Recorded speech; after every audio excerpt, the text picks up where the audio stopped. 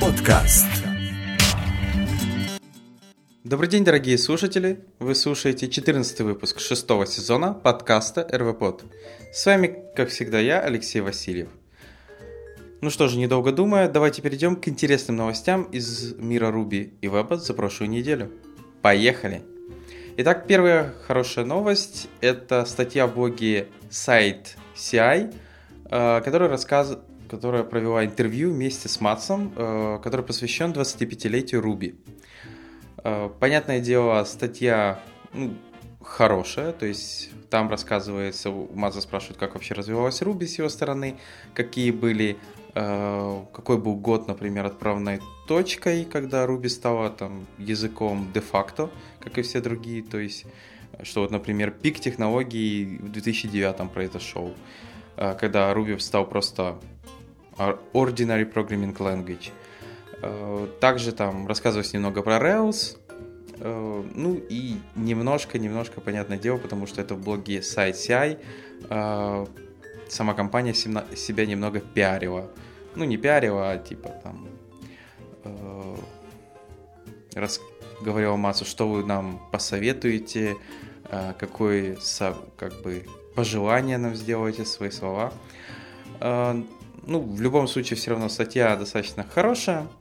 То есть для тех, кому интересно вообще, как там Матс смотрит на Ruby, возможно, кто-то не в курсе, как он развивается, какие у него были отправные точки, что происходило с языком, что происходило с Rails, можно как раз посмотреть в этой статье.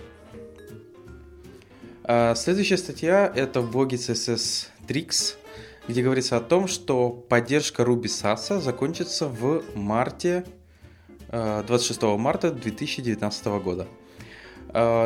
Многие могут знать, многие не знать, но SAS вообще начинался с Ruby, то есть идея вообще был взят Ruby, и на Ruby написан компилятор SAS, компилятор, препроцессор, то есть конвертер, назовем его так, конвертер, который конвертировал SAS в CSS, и потом, получается, появились другие имплементации, например, libSAS, это C++ версия, но проблема заключается, например, libSAS в том, что он не совсем официальный, и, понятное дело, он не поддерживает полностью весь SAS, какой он сейчас есть. То есть, если Ruby-версия, она поддерживает SAS версии 3.5.6, то libSAS поддерживает версию 3.4.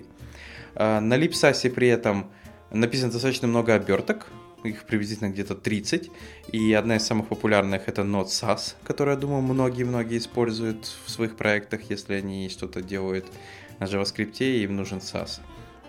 Вот. Но получается, авторы решили, что они будут прекращать поддержку Ruby SAS, но это не означает, что они будут поддерживать libSAS, то есть поскольку там свой разработчик, его разработчик будет поддерживать, они надеются, что он тоже будет жить, но они, получается, переключаются на Dart. То есть теперь SAS будет разрабатываться на Dart языке. Он уже перешел в версию 1.0 и 100% поддерживает версию 3.5.6. То есть того, чего сейчас libSAS пока не может, Dart SAS это уже делает. И получается, вот Dart SAS заменит собой Ruby SAS. Если у многих возникают вопросы, почему так происходит, Dart выбрали по нескольким причинам.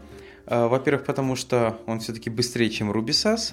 Во-вторых, его достаточно проще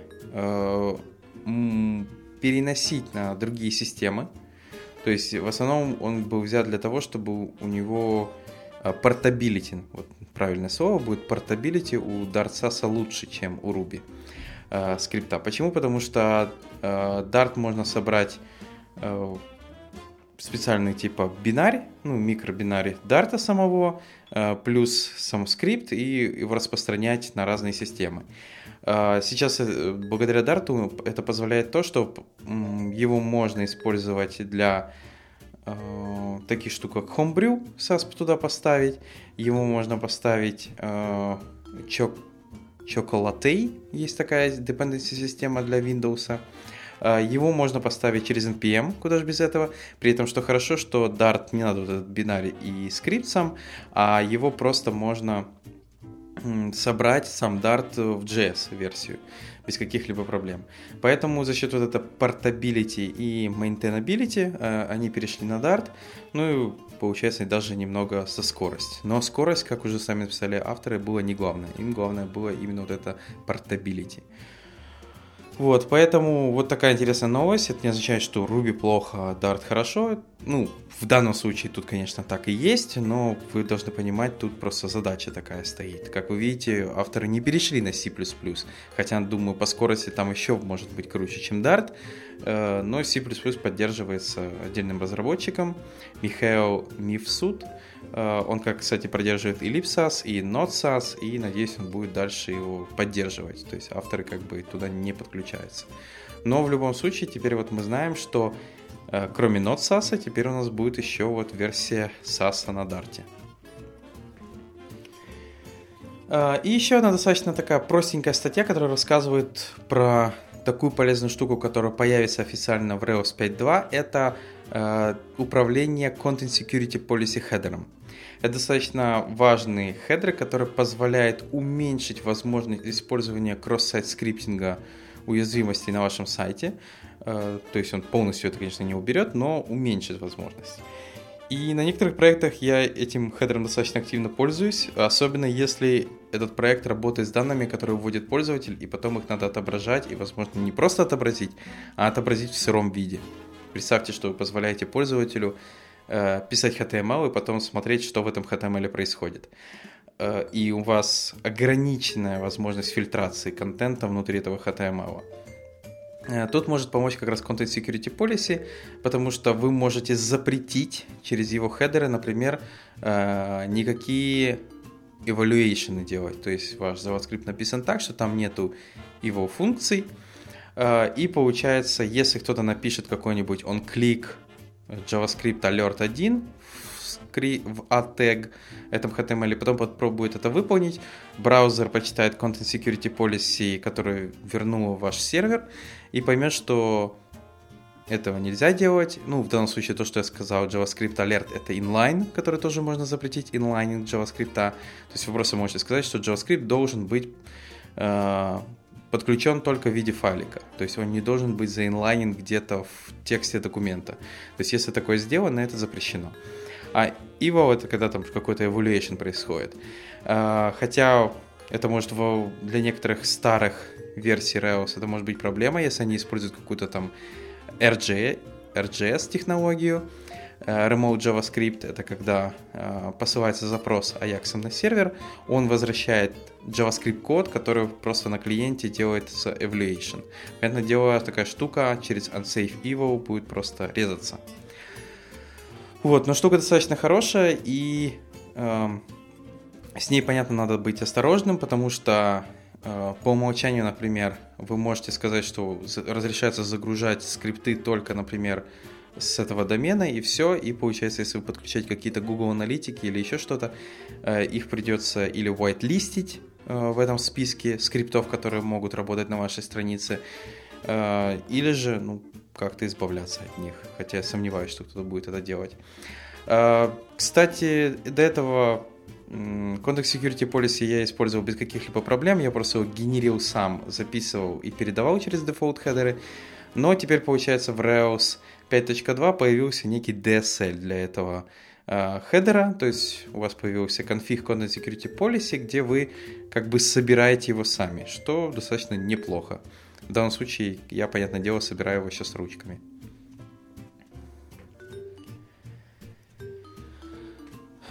Хорошо, перейдем к следующим новостям из мира JavaScript.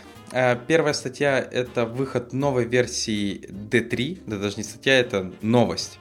D3, я думаю, все знают, это чуть ли не стандарт де-факто визуализации данных, то есть графики, чарты, еще что-то. И получается, вот вышла 5-я версия, тут в основном всего лишь несколько non-backward compatible изменений. Самое одно из главных — это то, что они перешли на промисы. То есть до этого у них использовались асинхронные callback'и для загрузки данных.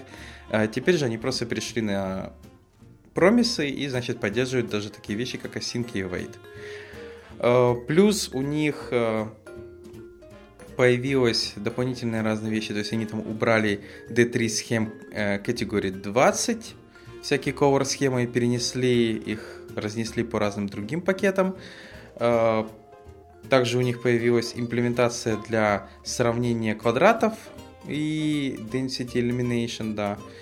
Вот. Ну, такие. Самое главное изменение, как я сказал, это то, что теперь есть промисы. И я думаю, многие будут этим рады, что вместо теперь callback системы они перешли на промисы. Следующая хорошая новость — это выход версии 1.0 Sales. Sales — это, возможно, те, кто сейчас рубисты слушает, это Rails только для Node.js. То есть тут сильно в названии даже не скрывали. Sales — это такой Rails только для Node.js, который вы ставите. Там есть контроллеры, модельки, миграции, еще разное. У них осьминожек нарисован на логотипе. И получается, вот вышла версия 1.0, у них даже есть свой Migration утилита и Migration Guide, через которого вы можете туда промигрироваться. Честно скажу, не использовал, не знаю, мне как бы пока и Rails хватает. Но вот, да, есть такая штука, которая, понятное дело, поддерживает всякие CoffeeScript, и TypeScript, и CSRF токены там работают, все вот это полезное. Поэтому, если у вас есть какое-либо практическое знание и использование Sales, ну, можете написать в комментариях, хорош он или плох, и вообще тянет он на замену Rails или пока что нет. И еще одна полезная статья — это ECMAScript в примерах 2016, 2017 и 2018 года. Как вы понимаете, это те самые ECMAScript фичи, которые попали в Final Draft, и это уже как бы попадут в релиз в 16, 17, 18 году. То есть в 16 попали такие вещи, как Array Includes, Infix Operator, ну это есть 2 звездочки. В 17 попали это Object Values, Object Entries, также String Padding, то есть Pad Start, Pad End. Вот это теперь Left Pad пакет вам не потребуется. Object Get Own Property Descriptors. Даже есть вот такая хорошая интересная штука. Также Trailing Commas, то есть теперь запятую в конце параметров можно дописывать, и JavaScript не будет падать. Хотя не любитель этого, но многим нравится. Async Await, который попадает как раз вот в 2017 году, и это как бы ура. И в 2018 году у нас появляются такие штуки, как Shared Memory и Atomic, то есть вот, чтобы работать с памятью было нам проще. Также такие вещи, как string-литералы, то есть всякие юникоды, hexadecimal системы, если надо с этим работать. .o flag for regular expression, вот, который позволяет там по-другому работать с регулярным выражением с точкой. REST property для объектов, то есть типа, как это у нас, 3 точки, забрать все, например, то есть забрать первых 2 аргумента и все при деструктуризации. И дополнительные regex Unicode property, то есть появились для regexpa. Вот такие штуки попадают в 2018 год. В промисах появляется finally. Про это я уже говорил несколько подкастов назад, но вдруг кто-то не в курсе. То есть это такой, типа, есть у нас then, есть catch, а finally это который выполнится в любом случае. То есть туда можно добавлять какую-то чистку чего-то, остановку, ну что угодно. Вот. И получается асинхронные итераторы. For, await, off. То есть теперь можно for какой-то, который будет асинхронно там что-то делать. Вот такие интересные штуки у нас попали уже в 2016-2017 году. И вот в 2018 году то, что нас ждет. Поэтому, если вы не в курсе или не до конца поняли, что я тут сказал, посмотрите данную ссылочку. Хорошо, перейдем к следующим новостям из мира Ruby. Первое — это понимание Ruby What. What — это, я думаю, многие видели это видео, уже, опять же, не первый раз вспоминаю, там как раз прекрасное старое видео, где типа, как это вообще такое происходит в языке.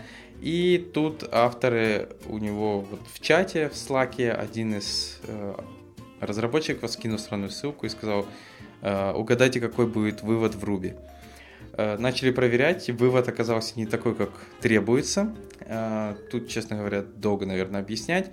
Если коротко, не вдаваясь в подробности, тут идет работа строка, у которой вызывается метод XAP для замены внутри этой строки какого-то значения на что-то другое, и неожиданно он это не делает, а он интерпретирует вторую строку, по которой требуется менять, там внутри как regexp. И автор как раз объясняет, что это происходит, что это regex back reference, что с этим надо делать и как это вообще читать и понимать. Надеюсь, частично понятно, что происходит. В любом случае, если вам интересно, что же там происходило, можете посмотреть эту статью, тут достаточно просто все объяснено. И еще одна хорошая статья, которая рассказывает, как хендлить ошибки, по-красивому, что ли, или gracefully. Автор показывает, он написал специально такой красивый класс, который, получается, я бы его назвал, это по паттернам result object, в который вы заворачиваете некую там функцию выполнения кода. Он никогда не возвращает ошибку, то есть не рейзит ее, если внутри ваш код какой-то зарейзил ошибку, этот graceful система это перехватывает и запоминает. И потом у вас есть в результате у этого объекта, который вы получили на результате, есть три метода. Result.success, то есть проверить, хорошо или плохо. Если хорошо, вы можете через точку value получить значение. Если все плохо, через точку error вы можете получить ошибку. То есть, как я сказал, это такой result object для перехвата ошибок. Также он поддерживает еще такие вещи, как блоки, в которых вы можете написать on success и on failure и делать что-то с тем же значением или ошибкой. Штука смотрится просто, при этом кода очень мало, 35 строчек, поэтому, если вам подобная вещь потребуется когда-то или просто пригодится, вот такой красивый, я бы сказал, не то что оригинальный, но красивый вариант решения этой проблемы. Дальше полезная библиотека называется HTTPX. Это request-библиотека, которая поддерживает HTTP 2, HTTP 1, поддерживает стриминг, то есть, и, понятное дело, работает на Ruby, где же там еще. То есть, получается, если вам неожиданно требуются подобные вещи, например, работа с HTTP 2, то вы можете как раз посмотреть в сторону этой библиотеки. У Ruby уже клиенты во все это поддерживают, и все прекрасно работает. И напоследок по Ruby это полезная библиотечка, называется Persistent DMND. Даже не знаю, как правильно это прочитать. Это Immutable Data. Система для Ruby, то есть, чтобы меньше вызывать фриз для вашей структуры, вы можете просто создавать свой массив и использовать специальные эти методы, которые генерят эти иммутабельные структуры. В данном случае это массивы, хэши или сеты. И все, библиотека активно потещена с разными версиями Ruby от 1.9.3 до 2.6.0. SG Ruby работает, поэтому если вам неожиданно нужны иммутабельные структуры данных, можете посмотреть в сторону этой Persistent DMND библиотеки.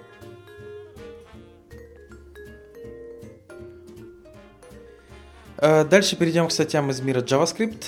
Первая статья, и даже на удивление написана на русском, это гибридные нейронные сети с GPU ускорением в JavaScript. То есть JavaScript, как мы знаем, на сегодняшний день один из популярнейших языков программирования. И если нужен машин learning, понятное дело, на нем есть инструменты, чтобы это делать, даже используя для этого GPU. Как это делается? Для GPU ускорения используется браузер, а браузер уже в GPU использует WebGL с фоллбеком на CPU, понятное дело, если нет подходящей видеокарты. Автор рассмотрел парочку популярных библиотек, которые сейчас есть. Это TipLearn.js, Propel, GPU.js и Brain.js. Некоторые из них мы уже рассматривали, некоторые нет. DeepLearn.js, например, это General Purpose Machine Learning, а Brain.js это нейронные сети только, например. GPU.js это просто GPU Accelerated Function, то есть всякие там Matrix Manipulations или еще что-то. Поэтому автор коротко проходится, показывает разные библиотеки, что они могут делать, как с ними работать, то есть небольшие кусочки кода.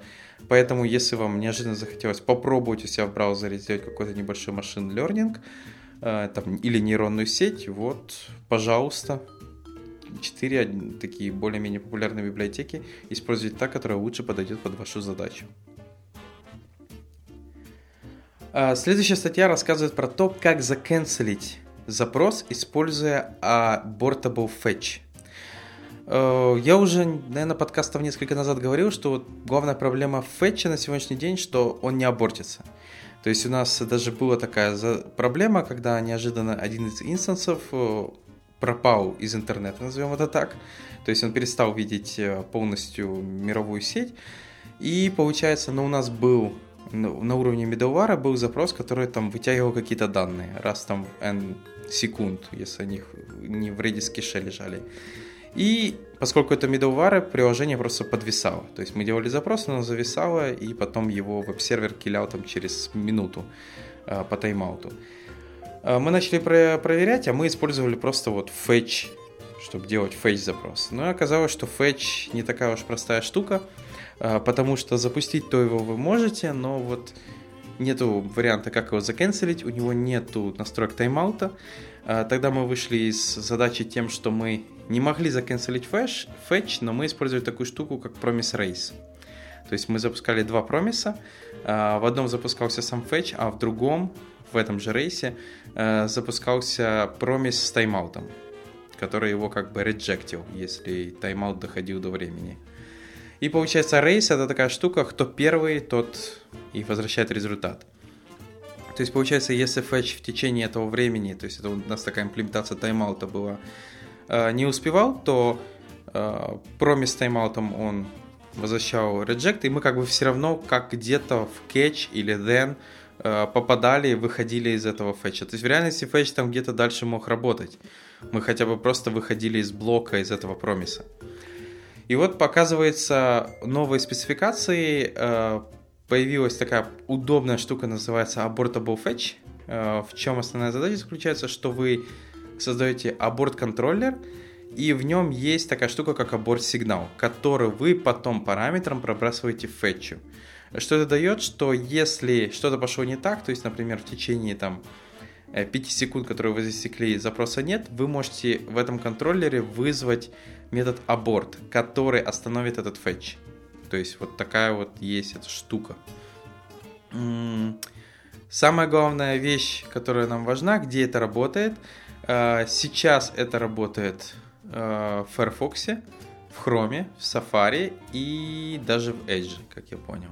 То есть штука уже есть почти везде. Понятное дело, в самых-самых свежих браузерах, то есть как бы на стареньких вам надо проверять. Но вот, то есть я сейчас вот даже пошел глянуть на всякий случай, где появилась. То есть Internet Explorer можете забыть.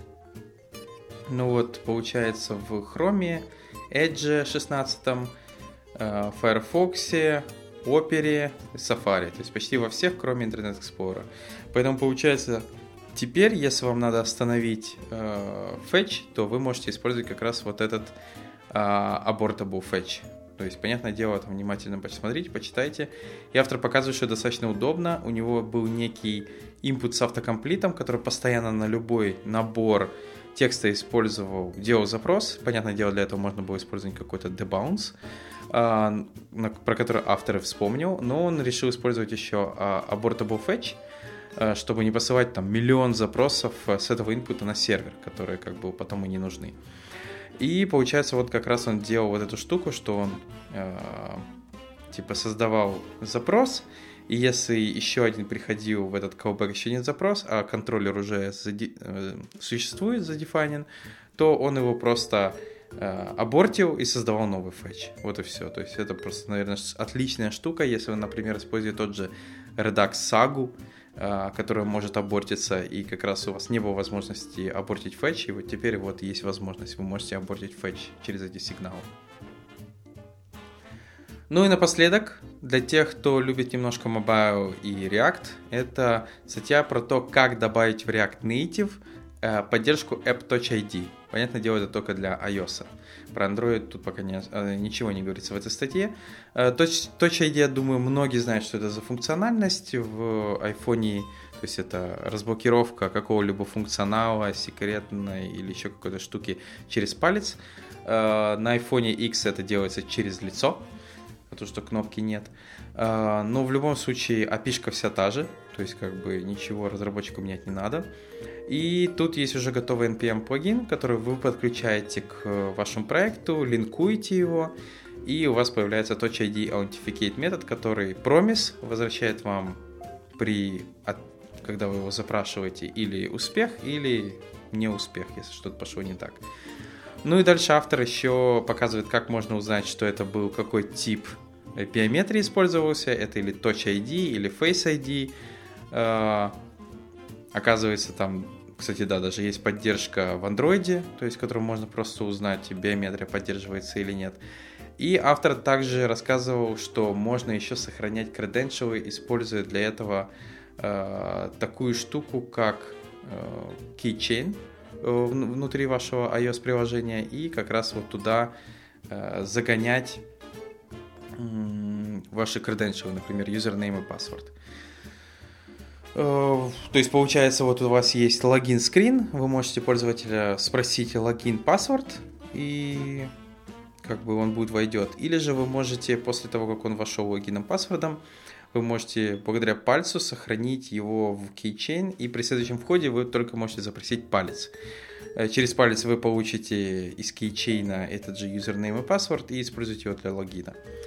То есть вот такой есть вариант решения проблемы. Понятное дело, что если там логин, паспорт почему-то не подходит, надо не забывать ресетить этот пароль в кейчейне. На этом все. Сегодня такой получился коротенький выпуск. К сожалению, долго не могу говорить, приболел. Но в любом случае благодарю, что слушаете данный подкаст. Подписывайтесь, пишите комментарии и услышите новый выпуск уже на следующей неделе. Пока!